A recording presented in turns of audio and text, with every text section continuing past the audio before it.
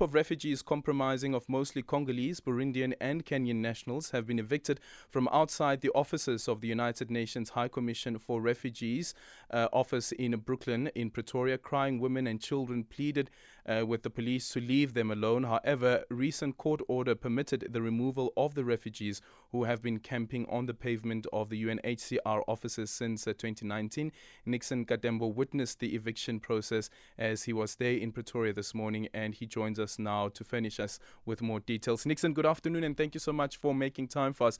As you were there, as you were seeing this operation being carried out, the wailing cries of mothers and children as well, what went through your mind? It was horrific in my own view, in as much as I understand the refugee life for over the years since I've been in South Africa for the past 20 years.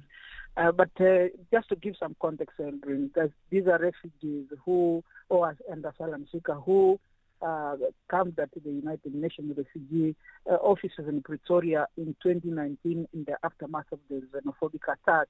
And since after then, they were arrested and taken to Lindela Repatriation Center. Some of them, the women were taken to Lindela, then the men were taken to Hosimamburu prison. Some of them spent 3 years without a trial, and the women were then also in Lindela for the 2 years, as they claim. And then afterwards, when the Department of Home Affairs released them, including the prison officials at Hosimamburu releasing those, they went back to the UN refugee offices, hoping that they will get assistance from there. And some of the claims that they wanted to be repatriated to a third country, something that the UNHCR could not do. So after evicting getting the court order, the city of Tshwane, after getting a complaint from Kosan residents and the castle, then they got an eviction order. That's what happened today.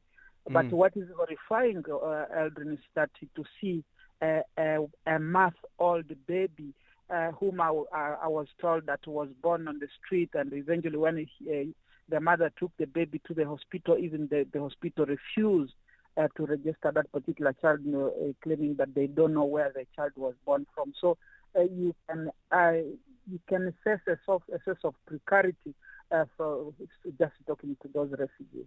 Yeah, and then for me, there's an interesting, I think maybe a point of discussion, especially when it comes to international law as well as what the mandate of the UNHCR is, because with the experience of these people and the context that you've just given now as well, is that, listen, these are people who, of course, came to South Africa, they got the refugee status, some of them, but felt unwelcome in the country because of these xenophobic attacks that were taking place, or the Afrophobia attacks that were taking place. And then they look at the UNHCR and say, take us to another country. And the UNHCR says that we don't have such a mandate. But what then happens when a country has taken a decision that says we are signatories to these international laws as well as these statutes? However, though, our communities, unfortunately, are not willing to take these people in. What other recourse, then, would there be for some people who have sought refugee status in a country like South Africa? I guess we need to read what the international obligations and the international treaties that the country has signed to, but also looking at the rights of the citizens themselves in terms of the complaints that have been raised against refugees and asylum seekers. And also, we need to mention that there are also some asylum seekers who, despite being in the country for the past 10, some 15 years, some, as I spoke to them, have spent even more. I spoke to one woman who said that she has spent here 20 years with about 3 children. It's difficult at this time to ascertain what is the next recourse that they are going to obtain after it has been kind of a shifting goalpost in terms of what is their right, what is the obligation of the state towards these refugees, and what is the role of UNHCR on this particular matter. So I guess it's quite complex, and maybe legal egos should come in.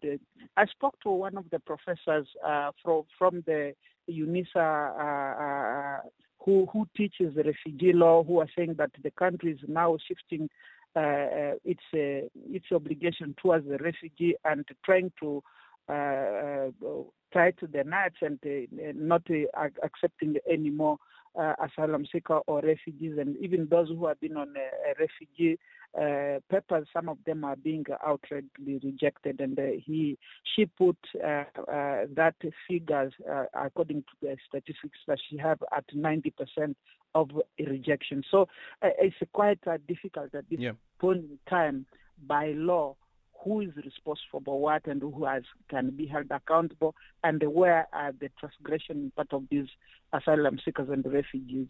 Nixon, thank you so much for your time. Nixon Katembo, African Affairs commentator.